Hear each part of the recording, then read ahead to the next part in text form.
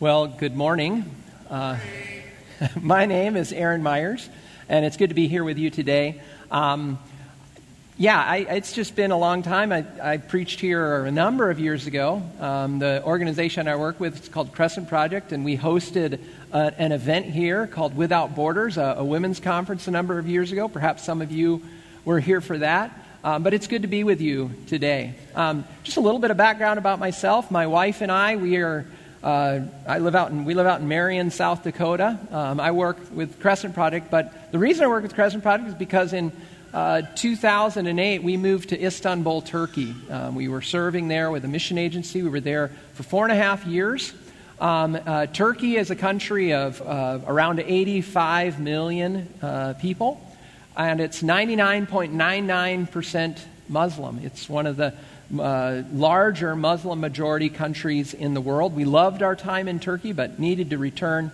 And when I returned in 2012, I began working as the South Dakota or area coordinator for Crescent Project. We have area coordinators all around the country.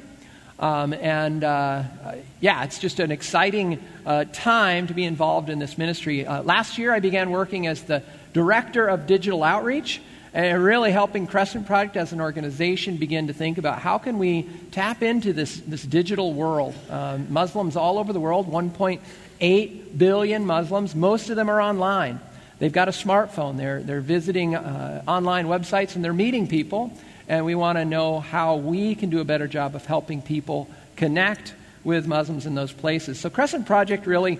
the goal of Crescent Project is to see the day when every Muslim has an opportunity to respond to the gospel and be connected to a true follower of Jesus. I have some information about Crescent Project at the table back under the missions board out there, and I'll be out there after the service. I do write a monthly newsletter that I'd love to email to you and continue to encourage and equip and just help you think about how, as Christians, should we respond to the Muslim world. And finally, before I dive into my sermon, I just want to say thank you to you as a congregation. My picture's on that board because as a congregation, you've been supporting our ministry with Crescent Project for a number of years. And we're just so thankful for your financial support, your prayer support, and just the many ways that as a congregation and Pastor Mark and others in the congregation have supported us. So thank you for that. Today, I want to talk to you about a question. What is your gift to the kingdom? It may seem an interesting question, maybe even a peculiar question, but how is God inviting you, each and every one of you, to partner with Him in the work He's doing to expand His kingdom and declare His glory all over the earth and right here in Sioux Falls? To begin to explore this question, I want to share some stories from one of the ministries that I get to lead. We have about 300 volunteers, 350 volunteers with a ministry called Embassy. And at Embassy, what we're doing is we're finding people really, really, really just like you.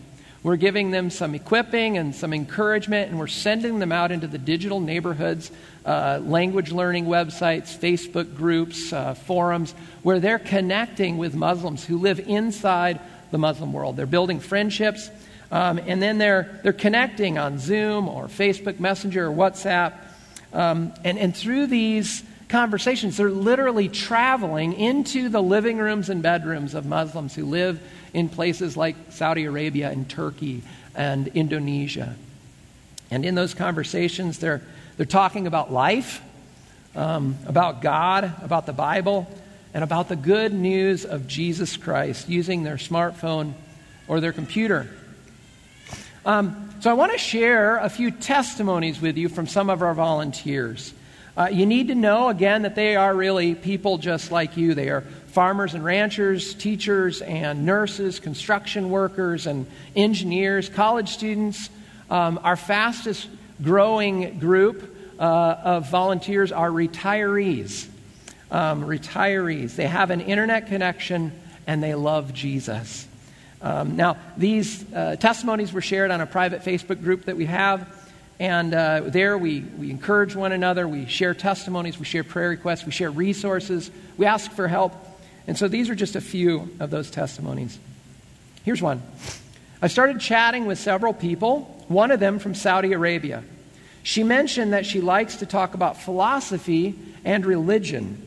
I mentioned in a comment, they were texting back and forth, that when I was younger, I had struggled with different philosophical questions like, why am I here? What is my purpose? Etc.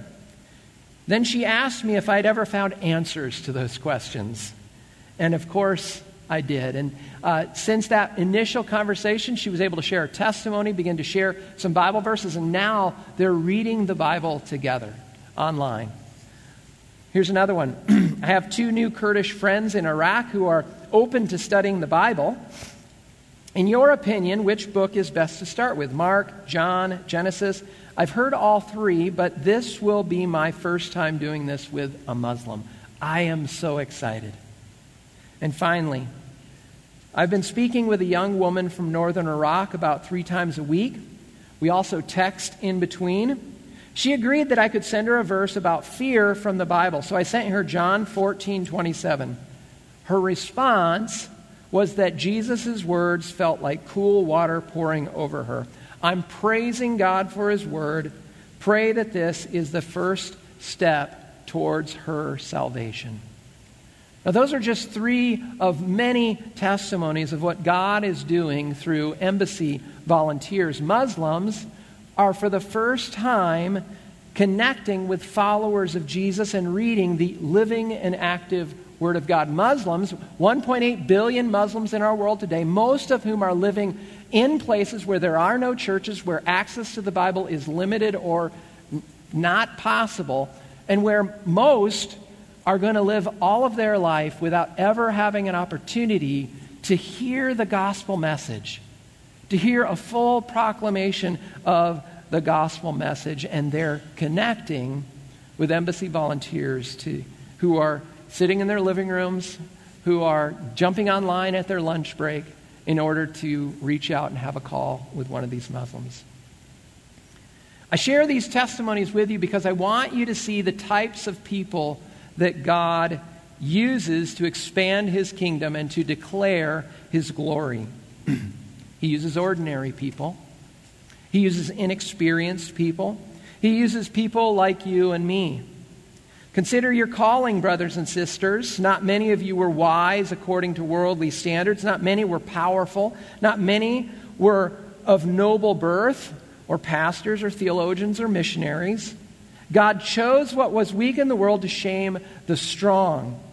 Those are, of course, Paul's words in 1 Corinthians. I added a little extra there about pastors and theologians, but it's a pattern we see throughout the Scriptures. God choosing average, ordinary people. He chose, I think about Noah and Abraham and David.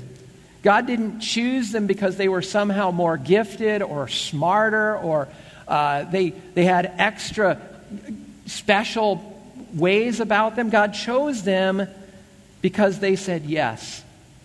They said yes to His calling on their lives. They said yes to the ways that God had created and gifted them. God wants to use you, each and every one of you, to do good works in your family, in your neighborhood, in your workplace, in your context. God wants to use you to expand His kingdom and declare His glory.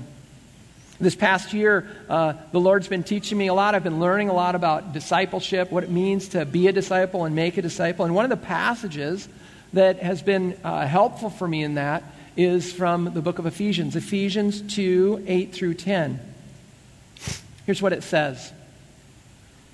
For by grace you have been saved through faith, and this is not from yourselves. It is the gift of God, not by works, so that no one can boast. For we are God's workmanship, created in Christ Jesus to do good works, which God prepared in advance for us to do. I want to read that one more time. For it is by grace you have been saved, through faith. And this is not from yourselves. It is the gift of God, not by works, so that no one can boast. For we For you are God's handiwork, His workmanship, created in Christ Jesus to do good works, which God prepared in advance for you to do. Now it's clear, our works do not earn our salvation. Salvation is a work of God. It's a miracle of God, and it's only by the blood of Christ that any of us are saved. And so we do not do good works in order to somehow earn favor with God. We do good works because He made us to do good works. He's gifted you to do particular good works, and each and every one of you have something to do. Only you can do those works that He's prepared in advance for you to do. He's gifted you with a particular personality, with skill sets, with a set of life experiences, with passions and desires. Your work is not my work. My work is not your work, but all good work is important to God because He is the one who ordained it. Now, if this scripture is true, if what Paul has written here is true, then there can be no ordinary days in our lives. We cannot just show up to work to earn a paycheck. Every day is painted with opportunity. There are the momentary good works that He's called each of us into, the nudge of the Holy Spirit to pray for someone, to encourage somebody at work, to share or give a phone call to a friend, to maybe break a plate of cookies for someone in the neighborhood, to share your testimony with a stranger. These are the momentary good works that come up throughout our days and weeks. And if we listen to the nudge of the Holy Spirit and step into those, God is glorified. And then there's the lifetime callings that God has made you to step into, the vocation of your life. You are God's handiwork. And so what is your gift to the kingdom? Do you know?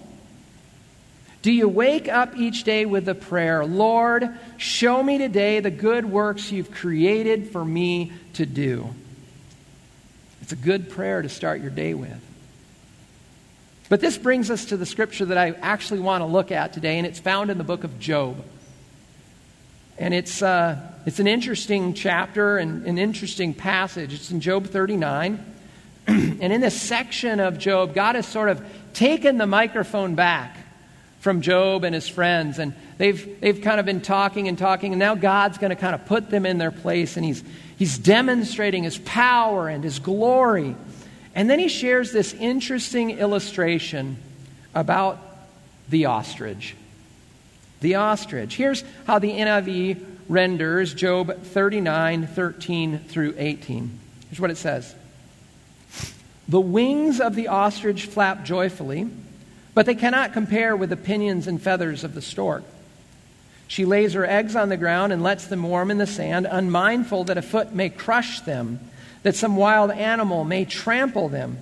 She treats her young harshly, as if they were not hers. She cares not that her labor was in vain. For God did not endow her with wisdom or give her a share of good sense, Yet when she spreads her feathers to run, she laughs at horse and rider. The Message puts it this way, the Message translation. It says, she wasn't created very smart, that's for sure.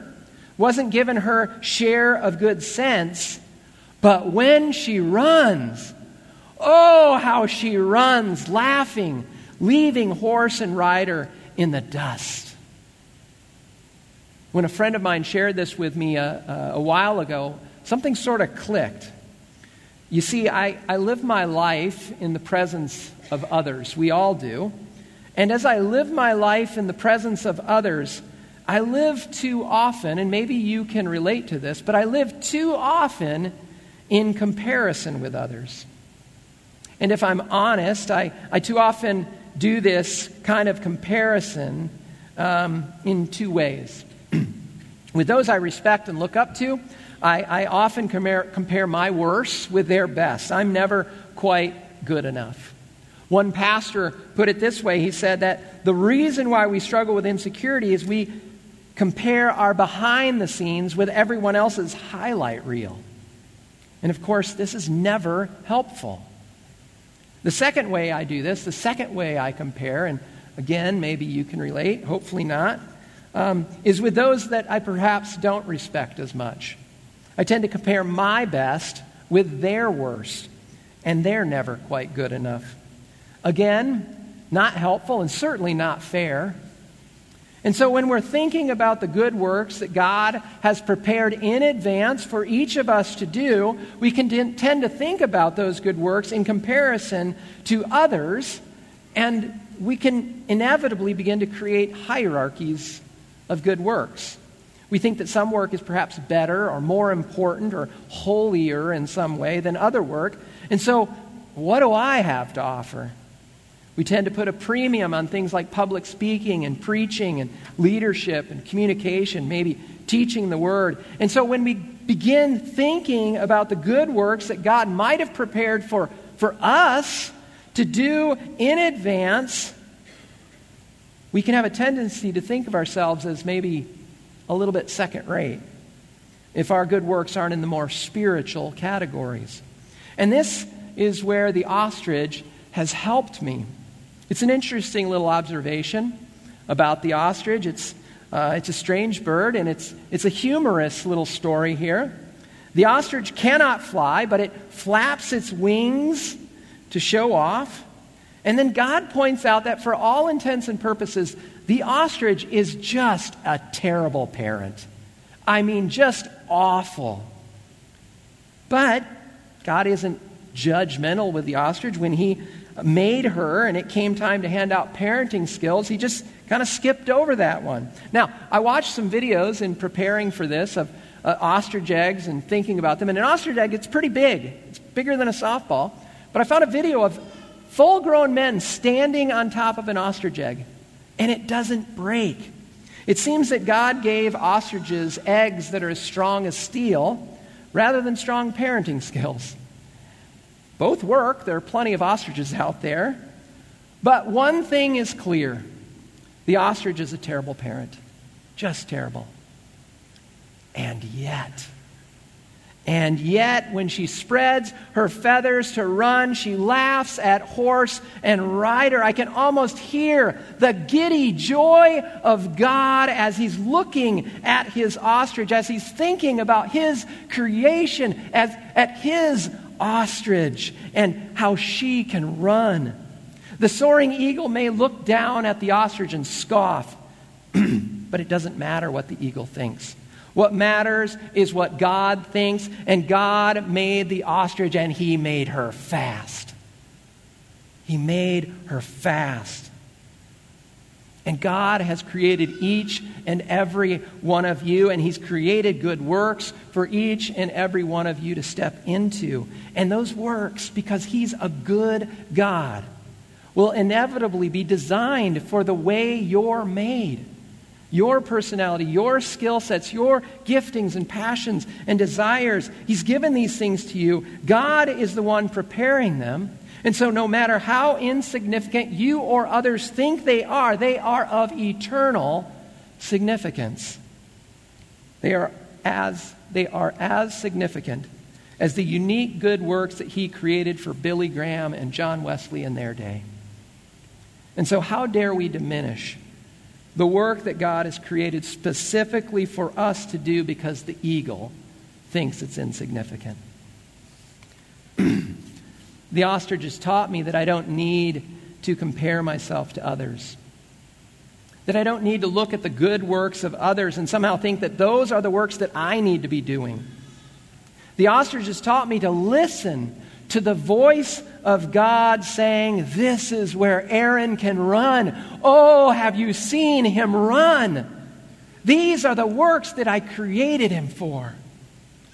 The story of the ostrich has reminded me that no matter how significant or insignificant I or others may think a particular good work is, when we say yes to God, when we step out in obedience to God, His kingdom expands, He gets the glory, and we find our greatest joy. It's the place where we find our greatest joy.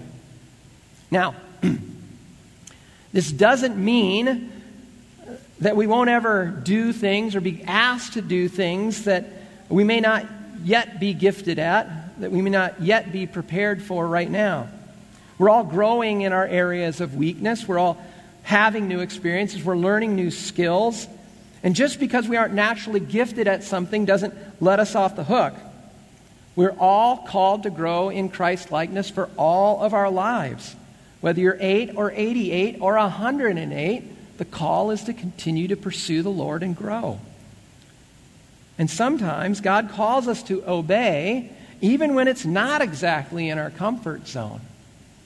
Even when it's really uncomfortable. Just because you're not a gifted or talented public speaker doesn't mean that you never have to share the gospel. Just because you're an introvert and not great at hospitality doesn't mean that you don't need to invite your neighbor over to share a meal. And just because you're not good with kids doesn't mean that when VBS comes around, you don't need to say, okay, I'll help out. VBS is kind of all hands on deck. We are the body of Christ, and every contribution by every part of the body is important. The hand that creates amazing art could not do it without the elbow and the shoulder. But we function best when we each grow to understand the ways that God has created us and discover the unique good works that He's created for us to step into. Again, your work is not my work is not your work, but all of these good works that God prepared in advance for you to do are important to God and to His kingdom because He, again, is the one who ordained them, who prepared them, who created these good works. We need to understand that the work of Billy Graham or the missionary or the preacher is no more or less significant than the work of the grandmother who prays every single day for her grandchildren, than the farmer who lives a righteous life, an honest life, and gives generously, than the stay-at-home mom who senses in her heart an invitation to bake a plate of cookies for the neighbor. If they have said yes to Christ, if they have said yes to these works and they've obeyed, it will have eternal significance. It will have eternal significance. And so, I have 2 encouragements for you today. 2 assignments, really. I used to teach high school, so I like giving assignments. And here's 2 assignments for you. You might want to grab those notes underneath the chair in front of you and write them down. I don't know.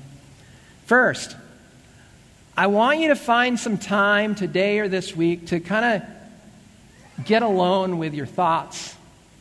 And I want you to think about this. To think about the ways that God has made you unique, has gifted you in unique ways. The way that God looks at you and says, have you seen her run? Have you seen him run? Now, most of us won't put running in there. That's maybe Pastor Mark can, but the rest of us, maybe not runners. But what is it for you?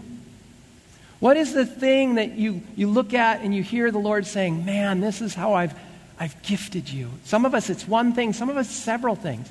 And I was thinking about this, just another word of encouragement. Maybe there's someone in your life, a son or a daughter, a friend, who you've kind of been let down by, and it's hard to get past seeing just that piece. And I'd encourage you just to pray that prayer and say, Lord, would you just show me the ways that you look at this person and you just get giddy with delight because you're seeing the way you've created them to run. And if you can learn to recognize that, I think it'll help in our relationships. But for yourself, where is the Lord looking at you and saying, have you seen him run? Now, some of you have a pretty good idea already. You're already walking in it. Some of you have a good idea. You're like, man, there's this thing that I'm just dialed into. This is the way God made me. But you're trying to figure out, like, where does this fit in this whole kingdom of God thing? And I'd encourage you to be praying into that and visiting with the leadership here at the church and asking them to help you discover what's the place. How does it fit? And some of you have been so busy comparing yourselves to the highlight reels of others that you've never figured out how God has made you unique, how God has gifted you, how God wants to use your unique talents and personalities, how God is looking down on you and saying, "Oh, but I made you fast." And you really need to step aside from that other story that's comparing yourself with others and look to the Lord and allow Him to shape what you think about yourself in what He sees, not in what you or others see. And then you'll be able to be a part of His kingdom work. So take some time today or this week to listen and allow God to shape your thoughts about yourself. The second assignment is this. I want to encourage all of you to begin to pray this prayer daily. Lord, show me today the good works you've created me to do. Lord, show me today the good works you've created for me to do. Last week, Pastor Mark started his sermon by talking about the power of habits. And I think this would be a really good habit to begin to start your day with. Maybe you want to write that down, that prayer. Lord, show me today the ways you've created me to do, the good works you've created for me to do. Maybe you want to write it on a note and stick it on your mirror so every day when you get up you see it. Maybe you want to put it on the dashboard of your car. So on your commute to work, you're looking at it and being reminded to pray, Lord, show me today the good works you've created for me to do. Maybe you want to leverage technology and set an alarm on your phone to remind you. However you do it, I want to encourage you to pray. Pray this simple prayer and then be on the lookout for opportunities that arise each day. As you understand more and more the ways that God has shaped you, the ways He's looking at you and saying, "But have you seen Him run?" And as you begin to pray this prayer, God will delight to answer that prayer, if only you'll pray it regularly. And then I think we'll all be able to, with more confidence and clarity, answer that question. What is my gift to the kingdom? What is my gift to the kingdom? Let us pray. Jesus, I thank you for this day, Lord. I thank you for a room full of people who you have created in unique and delicate and beautiful ways. That everyone in this room, Lord, you're looking down on them and there's a way that you're looking at them and saying, "Oh, I love to see this person run in this way that I've created them." Father, would you help us to see the opportunities that you're bringing into our life every day at work, with a coworker, in our neighborhood, with a neighbor, in our family, with a child or a parent. And help us to step into doing the small things regularly, that we might be faithful and that we might be a part of the work you've called us to do, that you've created for us to do. We pray this in your name, Jesus. Amen.